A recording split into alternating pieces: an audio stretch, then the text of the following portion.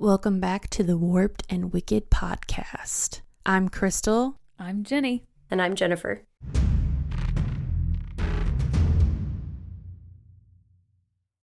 Hi, spooky friends. Thank you so much for joining us today. I hope you enjoyed our two-part series on the case against Pam Smart.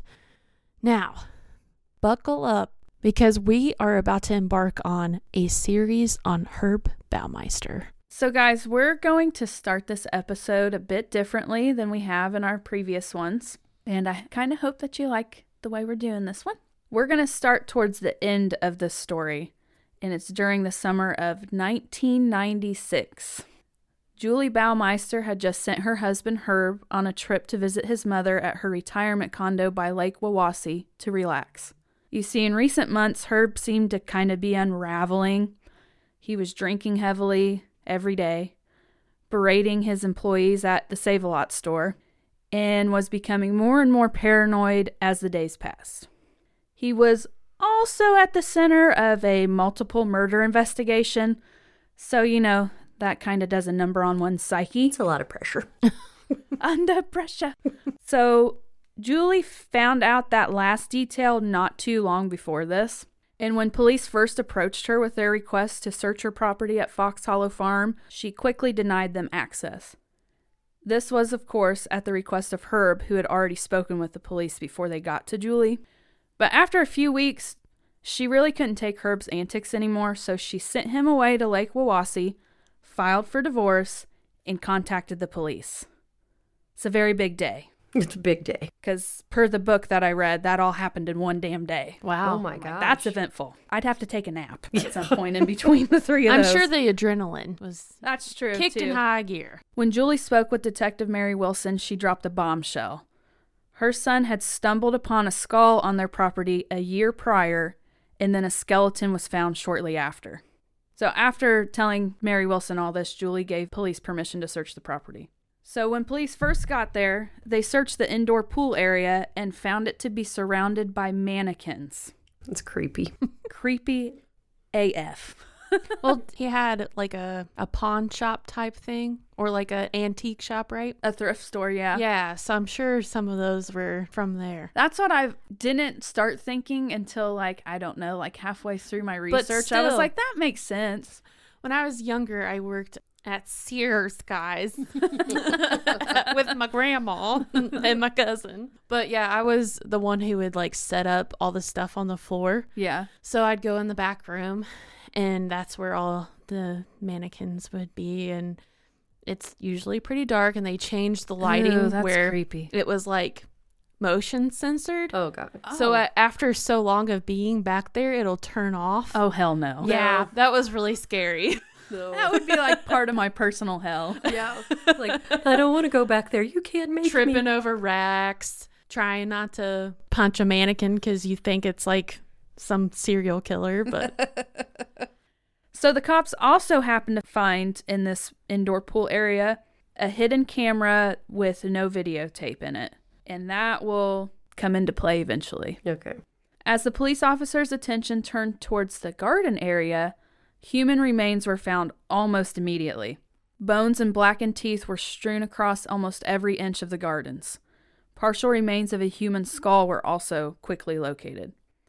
In total, over 5,000 bones, which were believed to be the remains of 11 men, would be found on the property at Fox Hollow Farm.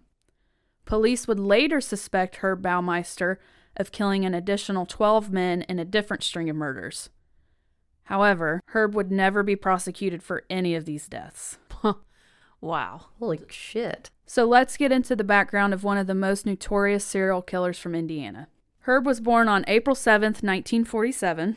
He was the oldest of 4 children born to Elizabeth and Herb Baumeister Sr., and he was an anesthesiologist. So good money. And because of this, Herb grew up in Washington Township, which is north of Indianapolis. During his childhood, he was smart and a practical joker. He grew up wealthy, but he also remembered what life was like while his dad was making a life for the family because he was the oldest, so he got to watch all that occur. Right. And so during Herb's childhood, he did have a close circle of friends, and he seemed to be popular among his peers. Then puberty hit, and everything changed. Herb never dated in high school, and he really didn't seem to have any interest in girls.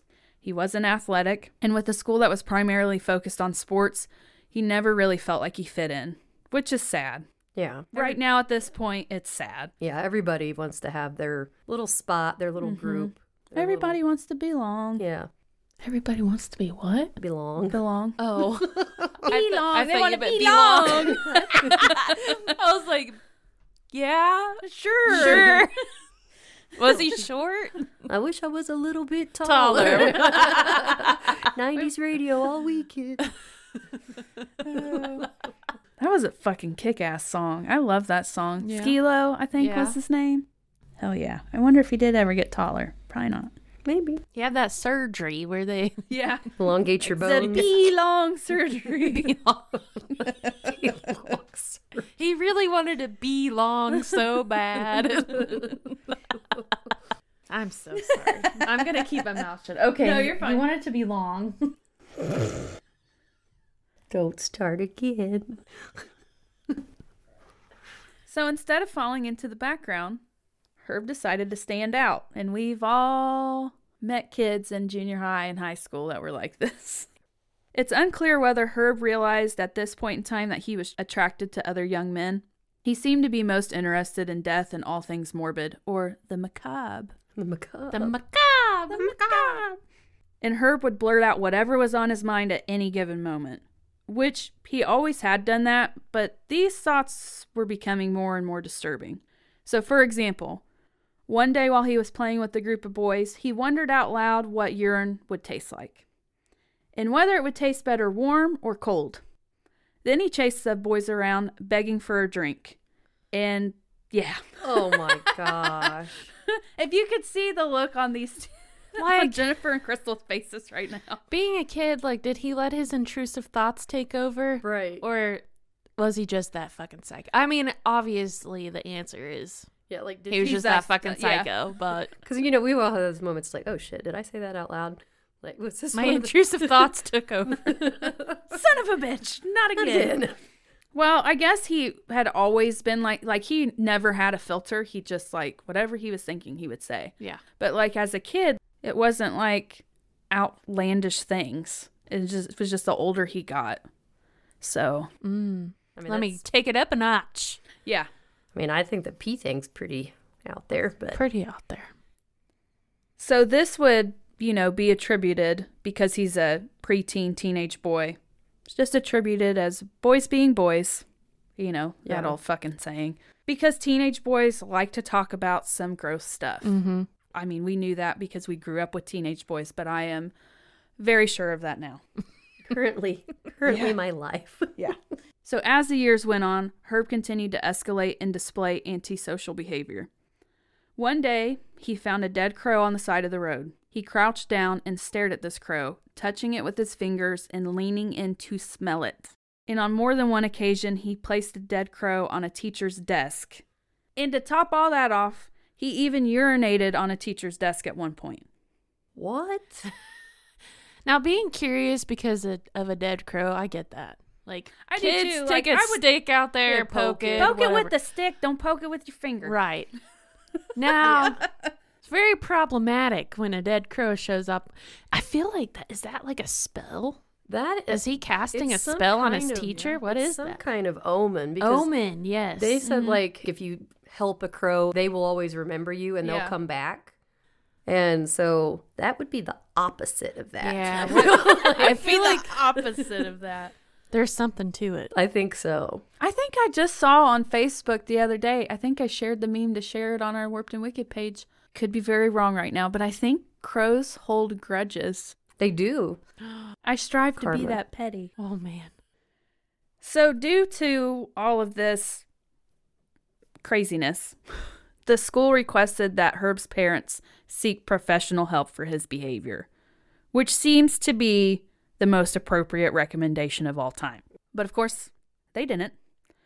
Because if Herb had been sent to the right doctor, they would have recognized his psychopathy, and he probably would have been diagnosed with schizophrenia and sent away to a psychiatric hospital. But in the 60s, there weren't really any meds to treat this condition quite yet. And Herb probably would have been treated with electroconvulsive therapy. So that would have sucked. And like his dad knew this, right? Because his dad's from a medical background. So he probably didn't want to put his son through that. And it's the 60s. So it's kind of like, we're just going to shove this down. Deep and down. Everything's going to be okay. We're just going to hope for the best here. Right. So he didn't get the treatment that he needed. I mean, nobody did back then. So this is about the time that Herb really begins to compartmentalize his life to pretty much fake a semblance of rational behavior. So per the book that I read about this case, the beginning of the title is You Think You Know Me, and it's by a man named Ryan Green. So I thought this quote kind of summed this up pretty well. It says, psychopaths are often characterized as lacking any internal life. Their only understanding of morality, empathy, and emotion are the outward expressions of those things, which they mimic to help them blend in. It's kind of what they all do, as we'll see throughout our whole entire podcast. Right. After high school graduation, Herb attended college at Indiana University, where his family status didn't really help him, which I thought was kind of weird because there's the IU School of Medicine, and his dad's a doctor, but whatever. So basically, during this time, he was called out on his weird behavior or ignored altogether in his classes.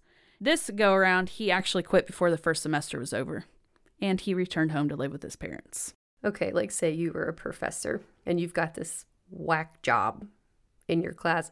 I would ignore them too. Yeah. I would totally pretend that you were not there and hope the building burned down and we'd have to cancel classes. Like, you show up every day and be like, damn it, it's still standing and I have to deal with her. Peed on my desk again. Son of a bitch. Ah, God, we're going to potty train him. Get one of those little shot collars. No. Yeah. No, Herb. No, Herb. Get the newspaper, swept his nose. Which is kind of a segue into this next part of his life. He went on to be a copy boy at the Indianapolis Star. This was through his dad's connections, of course. And at the beginning, he made sure to dress up in suits every day, and he showed up to work on time. And he didn't do great on the journalistic side of things, but he made friends in the more business-oriented advertising department. He even became close with the advertising executive. And it was this guy who would simply say, "That's just Herb," when people would complain about his twisted sense of humor and his creepiness. And people complained about, the weird stares he would give and all of his gross jokes, which I'm sure were pretty disgusting. Oh, yeah. Herb even laughed through a discussion of how bodies decompose with a journalist. Yikes. He is Red flag. I was getting ready to say, you are a walking red flag. Yeah. Another time he offered to drive the advertising executive friend and some of his friends to an IU football game.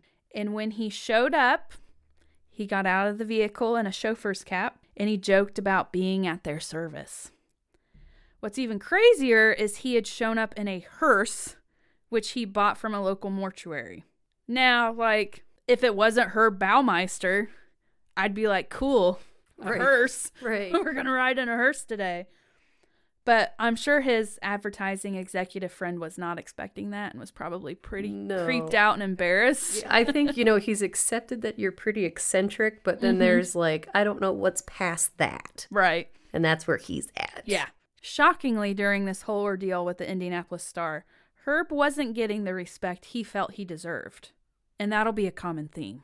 So he began snubbing the people he once tried to flatter, and then he ultimately quit this job. And this infuriated his father, which is very understandable. So Herb was sent back to college.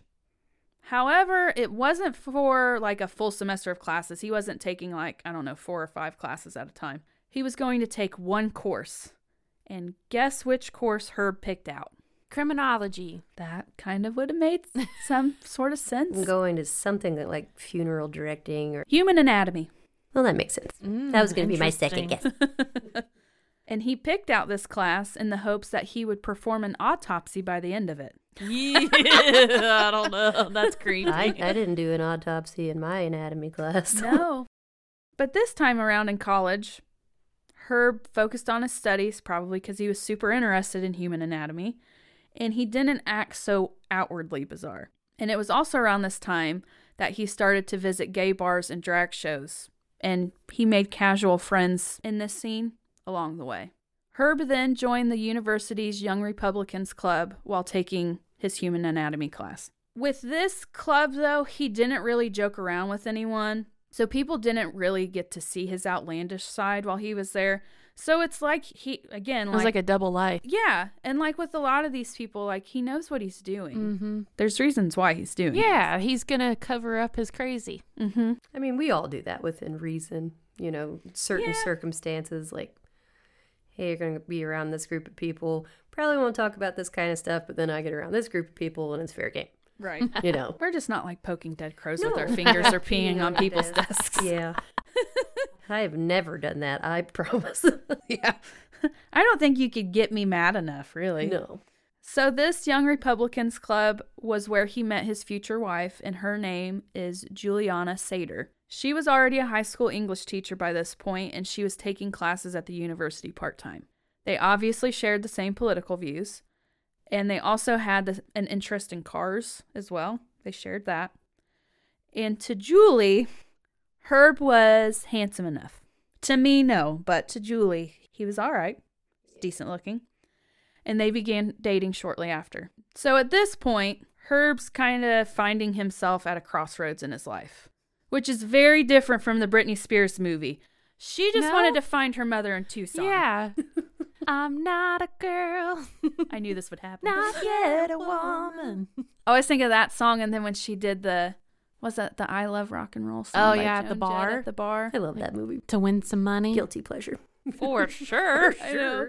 So at Herb's crossroads in life, he could take the path his father wanted for him, which was to marry a woman, raise a family, and have a normal career. Or there was the path of all the things he was hiding, to be a gay man in the Midwest in the 60s and the 70s, who just so happened to be obsessed with corpses and, again, all things morbid. Which, like, gay man in the Midwest?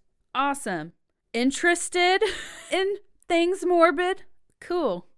But, like, not the corpses, bro. We don't need to be touching corpses and wanting to autopsy people if we're not a mortician. No. Right. So, of course, Herb chose the path that was prescribed by his father. And at this point, like after he started dating Julie, he stopped going to gay bars for a time. Herb Sr. absolutely loved Julie, but Herb's mother was not a fan. She was kind of torn between believing Julie wasn't good enough for Herb, which, seriously. Really? Yeah. While also wanting to warn her about Herb's bizarre acts. To me, like, I don't understand how those two beliefs are able to occur at the same time. Like, if you think your kid's, like, bizarre enough that you want to warn the person they're dating, then you can't really be like, you're not good enough for my son. Right. Yeah, and you've literally been told by doctors that he needs help. Yeah. Elizabeth kept her mouth shut, though, resolving to pay Julie hush money if she witnessed some of her son's unsavory interests. What? Pay her? Yeah. She's like, I'll just pay her off. It's fine. I wonder what his mother considered, quote unquote, his unsavory Right. interests. What did she see him do that she wasn't telling anybody? Oh, I never thought about that. Well, it had to be big enough to pay like, her off. Are you talking about like, well, if you ever see him killing crows and peeing on things, just ignore it. We go to the clubs and wee on each other. He chases you around asking to taste your pee. Just ignore it. How much cash do you want, Julie? It's fine.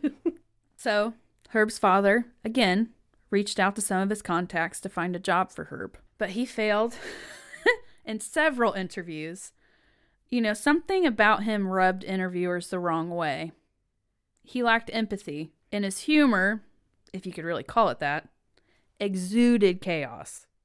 Herb was floundering in life, except for dating Julie, I guess. Yeah. And his parents, stressed him out, probably because they were like, Stop being so weird. Yeah, stop being so weird, Herb. So weird. But they're probably like, look, dude, like, we're trying everything. Like, we're sending you to college. Okay, college isn't a fit. We're trying to get you a job, and you fuck it up at every turn. Yeah. At this point, he didn't really have relationships with his siblings either because they all distanced themselves from him. I think I would have too. Yeah.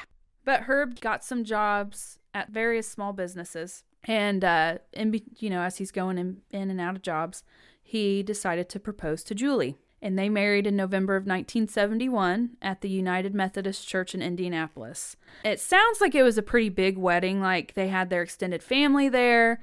There were, friends from college, friends from the Young Republicans Club. And then there were also Herb Sr.'s social connections that were there. And I found this next part pretty interesting. So leading up to and during the wedding ceremony, Herb was calm, collected, and charming. And it seems like whenever Herb found himself in an unfamiliar social situation or placed in a position where he was lacking in confidence, he'd somehow default to being serious and having a calm demeanor. Which, that's the total opposite of me, because, when I'm put in a stressful situation and I don't have confidence in it, I'm like, bah! What do we do? I need a grown-up. Mm-hmm. But I guess for him, it was kind of like putting on a mask. And whenever he felt sure of himself, that was when he would allow his true self to show to other people. So after the wedding, because he was cool, calm, and collected and charismatic, he started getting a lot of offers for job interviews. They got money from their wedding, but Herb's parents gave the newlyweds some money, and they were able to take out a mortgage for a small home in the suburbs. So they're living together now, guys. And they're married. God, I feel like that's important. Mental note. Mental note. So initially, Herb and Julie spent all of their free time together. And Herb showered Julie with love and affection. But there were issues going on in the Baumeister household, particularly in the bedroom. See, this is where the married and living together. No cheesecake in the bed wall? No. Sorry, that's something my mom used to say. I was like, I'm going to need to know where Mom came up with that. I don't know. Okay. I need Cut that out. Too weird. Shut up, Herb. Shit, that's hilarious. So Julie, she kind of began noticing that Herb never changed clothes in front of her. He always changed clothes in the bathroom. And the really interesting part of this is Julie would never see Herb naked. Ever. And whenever she made sexual advances towards her husband, he withdrew physically and emotionally. He's not even doing all the things you can do to love another person outside of sex. He wasn't showering her with affection, and he stopped doing that because she kept trying to get him to have sex with her. Which, this is total speculation, but I can't even say this because it's not my life, but I would assume that if you're secretly homosexual, you're probably afraid to do these loving things because you're afraid it's going to lead to sex that you don't want.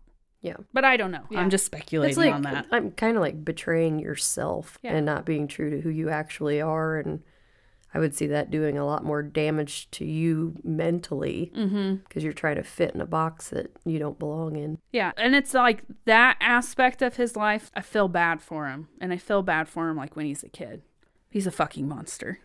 So it's kind of hard to, you know what I mean? I think we just overall feel bad for anyone that has to go through that. Yeah.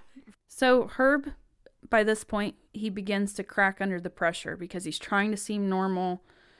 And, he feels like he's supposed to be, perform sexually with someone that he wasn't even attracted to. So to me, it seems that Herb would react in the opposite way that people usually react to stress. He seemed more normal and became quiet whenever he was in a super stressful situation. And his father could sense this when he came to visit Julie and Herb. They were about 6 months into their marriage. And when his father came to visit, there were no arguments between the two of them.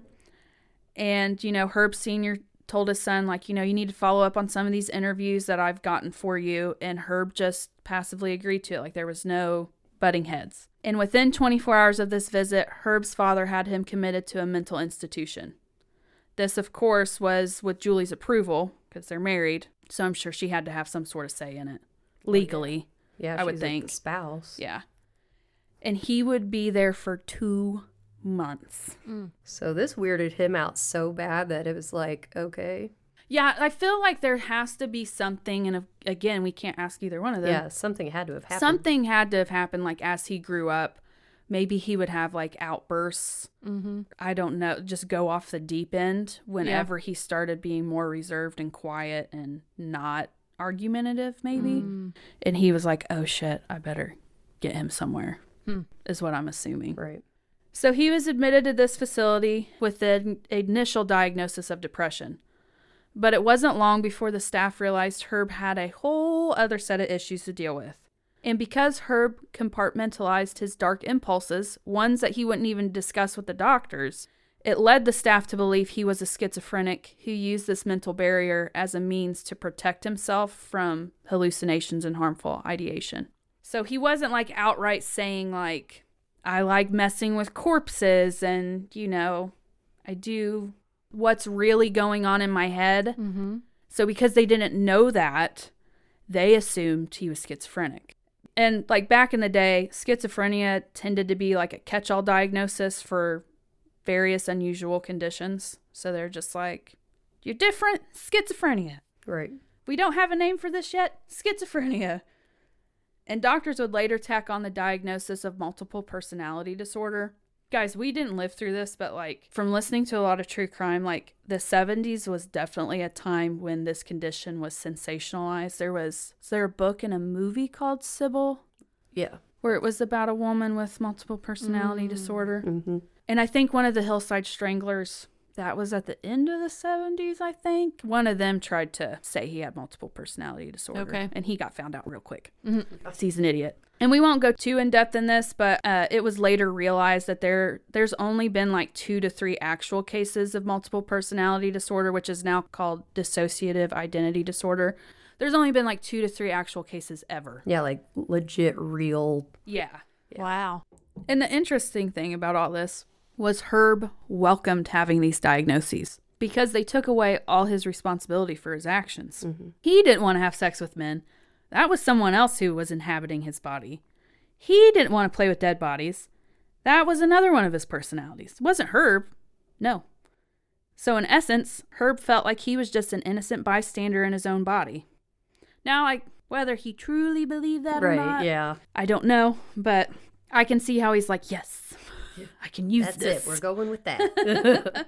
You know, after he was diagnosed with these 2 conditions, it seemed to break him out of his depression, and he was discharged from the mental institution shortly after. By this point, there were medications for schizophrenia, but despite that, many doctors, including Herb's own father, believed these medications were a crutch for the weak-willed, and that mental illness was a product of moral failing. You know, a lot of people believe that. Like, Still. yeah. It's Like, a stigma, and that's the... my dad was like, when I would talk about like anxiety and things, he was like, you don't need medication for that. He's like, you just need to deal with your shit. But that was, you know, when I was a kid. Yep. But like, I think as he's got older, take medication, go talk to somebody. And it's like, Where was this when I was younger? Where was this when I needed therapy and medication? Yeah. Okay, so after Herb gets out of the mental institution, this is the time that Herb and Julie have sex for the very first time. So they had been married like 8 months by this point, and this is the first time that they have sex. And just as a side note, they only had sex about, I'm pretty sure it was 6, but various sources, 5 or 6 times total during their entire marriage. And their marriage lasted nearly 25 years. Holy crap. You know, this would never have flown way back in the day because if you didn't consummate your marriage, it didn't happen. Wow. I don't even know what to say. I'm uncomfortable. Our listeners could probably say that about 10 times an episode at least, especially during the Gary Ridgway series. I'm uncomfortable. I'm uncomfortable. You know, he gets out of the mental institution. They have sex. This was also the time that Herb started telling Julie he's going to start spending some time alone to gather his thoughts, which, again, that's appropriate in a normal, healthy relationship, right? He told her he planned to take long drives, go for walks out in nature, spend time at the library. Hell, he may even reconnect with some of his old friends. That's what he tells Julie. You know, she accepted this without question because she's a loving, supportive wife. Now, I know you will be shocked to hear this, but Herb was actually passing his alone time by going out to gay clubs and hooking up with other men. I know you're shocked, guys. I knew exactly where that was going. Like, you've been where? With who? So through his connections, yet again, Herb's father got him a job. This time it was at the Bureau of Motor Vehicles, which that's where all the happiness in the world is at. Not stressful at all. Nobody's ever upset. Everybody's smiling. Yeah. Oh, gosh. What a rough time to work there because you couldn't do anything online. No shit. And, you know, again, at the beginning of this job, Herb was calm, collected, and professional. But within a few weeks, his attitude began to shift. He berated coworkers for simple mistakes. And this shocked them so much that most of them didn't even attempt to defend their actions because, like, it's kind of like gaslighting in a way, I think. Another word. Is that gaslighting where, like, kind of, maybe, I don't know, just unexpected, like he's been this meek, mild-mannered man for 2 weeks and then he's screaming at you? No. Yeah, that's not gaslighting, again. Gaslighting is like, you told me that you were upset with me, and then I basically was like, all the reasons why I'm not the problem, but you are. Yeah, That's yeah. gaslighting. Okay, yeah. Yeah. So it's just very unexpected. Yeah. You know, I could think of a couple people that, like, I have interactions with, and if they started screaming at me, I'd be like, what the fuck? Like shocked. Yeah. Shocked Shocked and factor. scared. Yeah. Like, oh, shit. Like nowadays, it'd be like, is he going to bring a gun and shoot this place up? Shit. Yeah.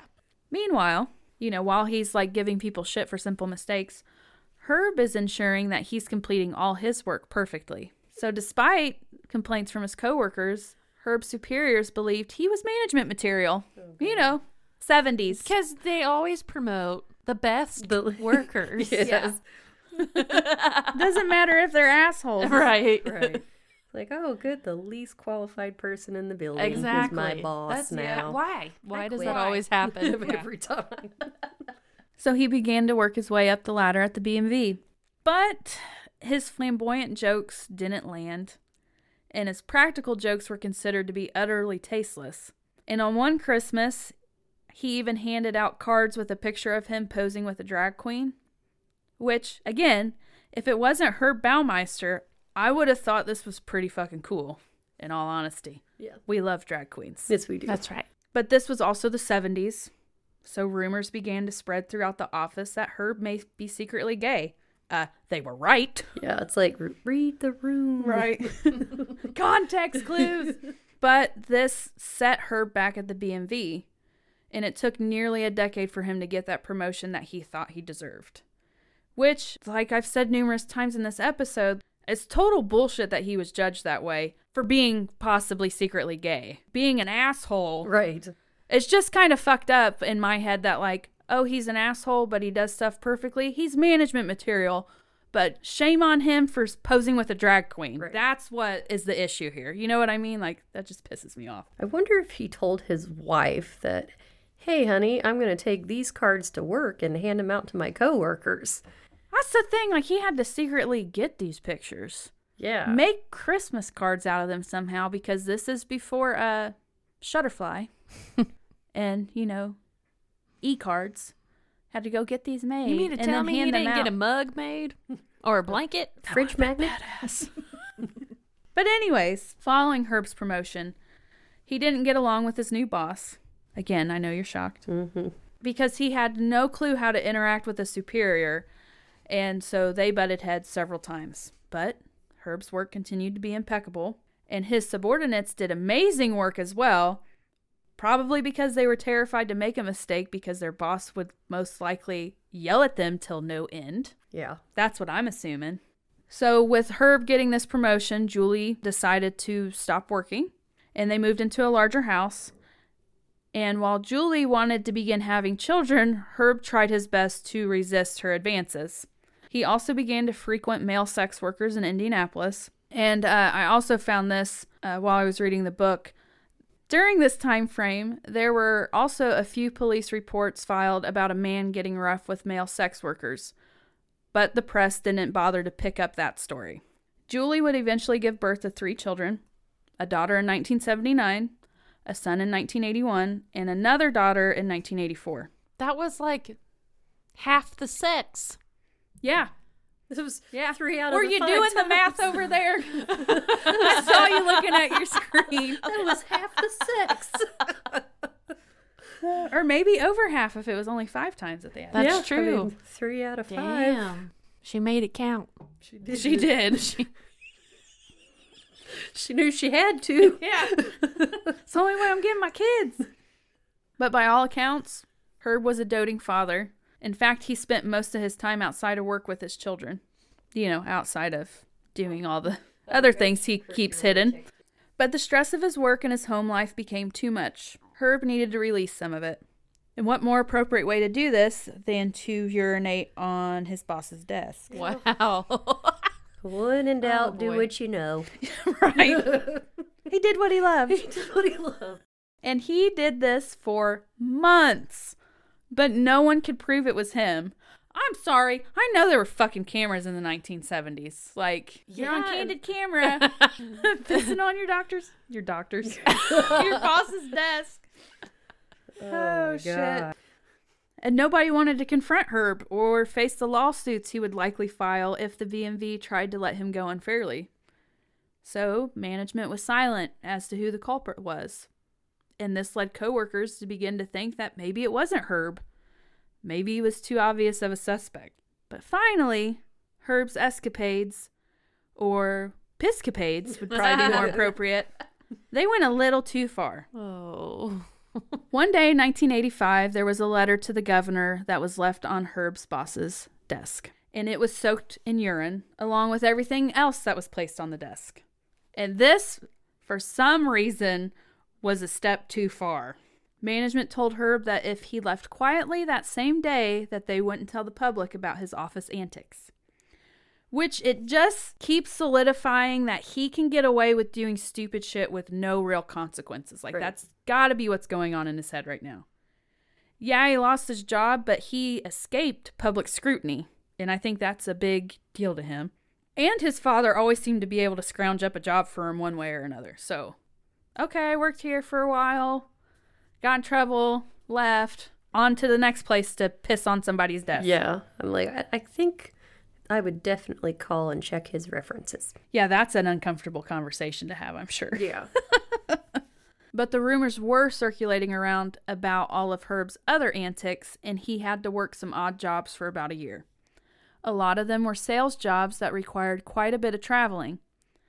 Julie also went back to work part-time. But again, like, this is a very interesting piece of information.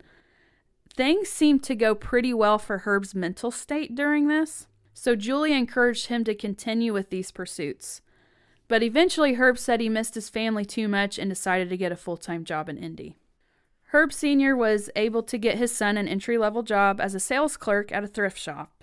And even though he was the reason for his failures in life, Herb was not very grateful for the strings his dad had to pull for him this time around. He found the job to be menial and degrading. He believed all of his talents were just being wasted in such a place.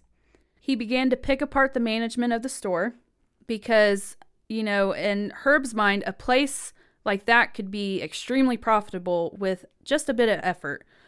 But when he talked to his new boss about this, he didn't feel the same way, and he discouraged Herb from taking any initiative to make things better around the store. Then things took a turn about 2 years into this sales clerk job. Herb's father passed away. And with that, we can assume some things changed in Herb's mind. And I'm going to quote the book I read again, because it does sum this up pretty well. So, quote, Herbert Sr. was the focus of so much of his son's anger. His unattainable goal of overwhelming fiscal success was driven entirely by attempts to best the old man. Every accomplishment was just another attempt at gaining his distant father's approval. With his death, Herbert Sr. put an end to all of that. He would never see his son best him. He would never give the unconditional love and admiration that Herb was seeking. Emotionally, this was now a dead end. On the other hand, any restraint that Herb might have shown in his life to prevent his father from discovering his secret shame was now thoroughly undone. It was as if God was no longer watching. Unquote. So basically, he didn't have to impress his father anymore, and then he could do whatever the fuck he wanted. That's probably how he felt. But Herb didn't immediately spiral out of control after his father's passing. And discussions we'll have in a later episode will put into question whether this event truly was the catalyst for Herb to become a serial killer. Shortly after his father's funeral, Herb had a new ambition. He wanted to open his own thrift store. So Julie and Herb spent months traveling throughout Indiana and Ohio to visit auctions and consider the saleable quality of potential job lots. After Herb's third year of working at the thrift store, he asked his mother for a loan, which was about $4,000, to get his business started. And Herb gave his notice the following day. So Herb and Julie's Save-A-Lot thrift store opened in 1988. The store was also backed by the Children's Bureau of Indianapolis, which is an established charity that benefited local families. I guess a lot of thrift stores get backing from local charities. I had no clue. Customers were surprised by how organized and clean the store was compared to other local thrift stores, and it soon became a favorite place to shop for a lot of people. Save-A-Lot even turned a profit of $50,000 in its first year, in 1988. Right. Like, that's crazy. So during the second year of business, the couple opened a second location. Herb managed one store while Julie managed the other. By the third year, they had enough staff to take over the day-to-day tasks, so they could probably get a little more relaxation out of it. And with the success of their stores, the Baumeisters were able to move into Westfield, which is a city in Hamilton County, and it's about 20 miles outside of Indianapolis. They purchased a Tudor-style mansion called Fox Hollow Farm.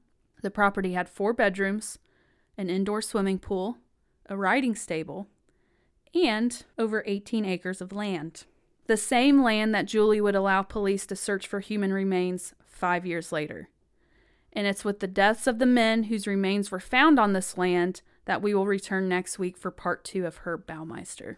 So thank you all for listening, and if you enjoyed this episode, please share it with a friend or share it on social and tag us at Warped and Wicked Podcast. And give us a 5-star rating on Spotify or Apple Podcasts to help new listeners find us. And of course, if you have a case suggestion, send those to us at warpedandwickedpodcast@gmail.com. We appreciate all of your support. And until next time, stay safe and stay spooky, friends.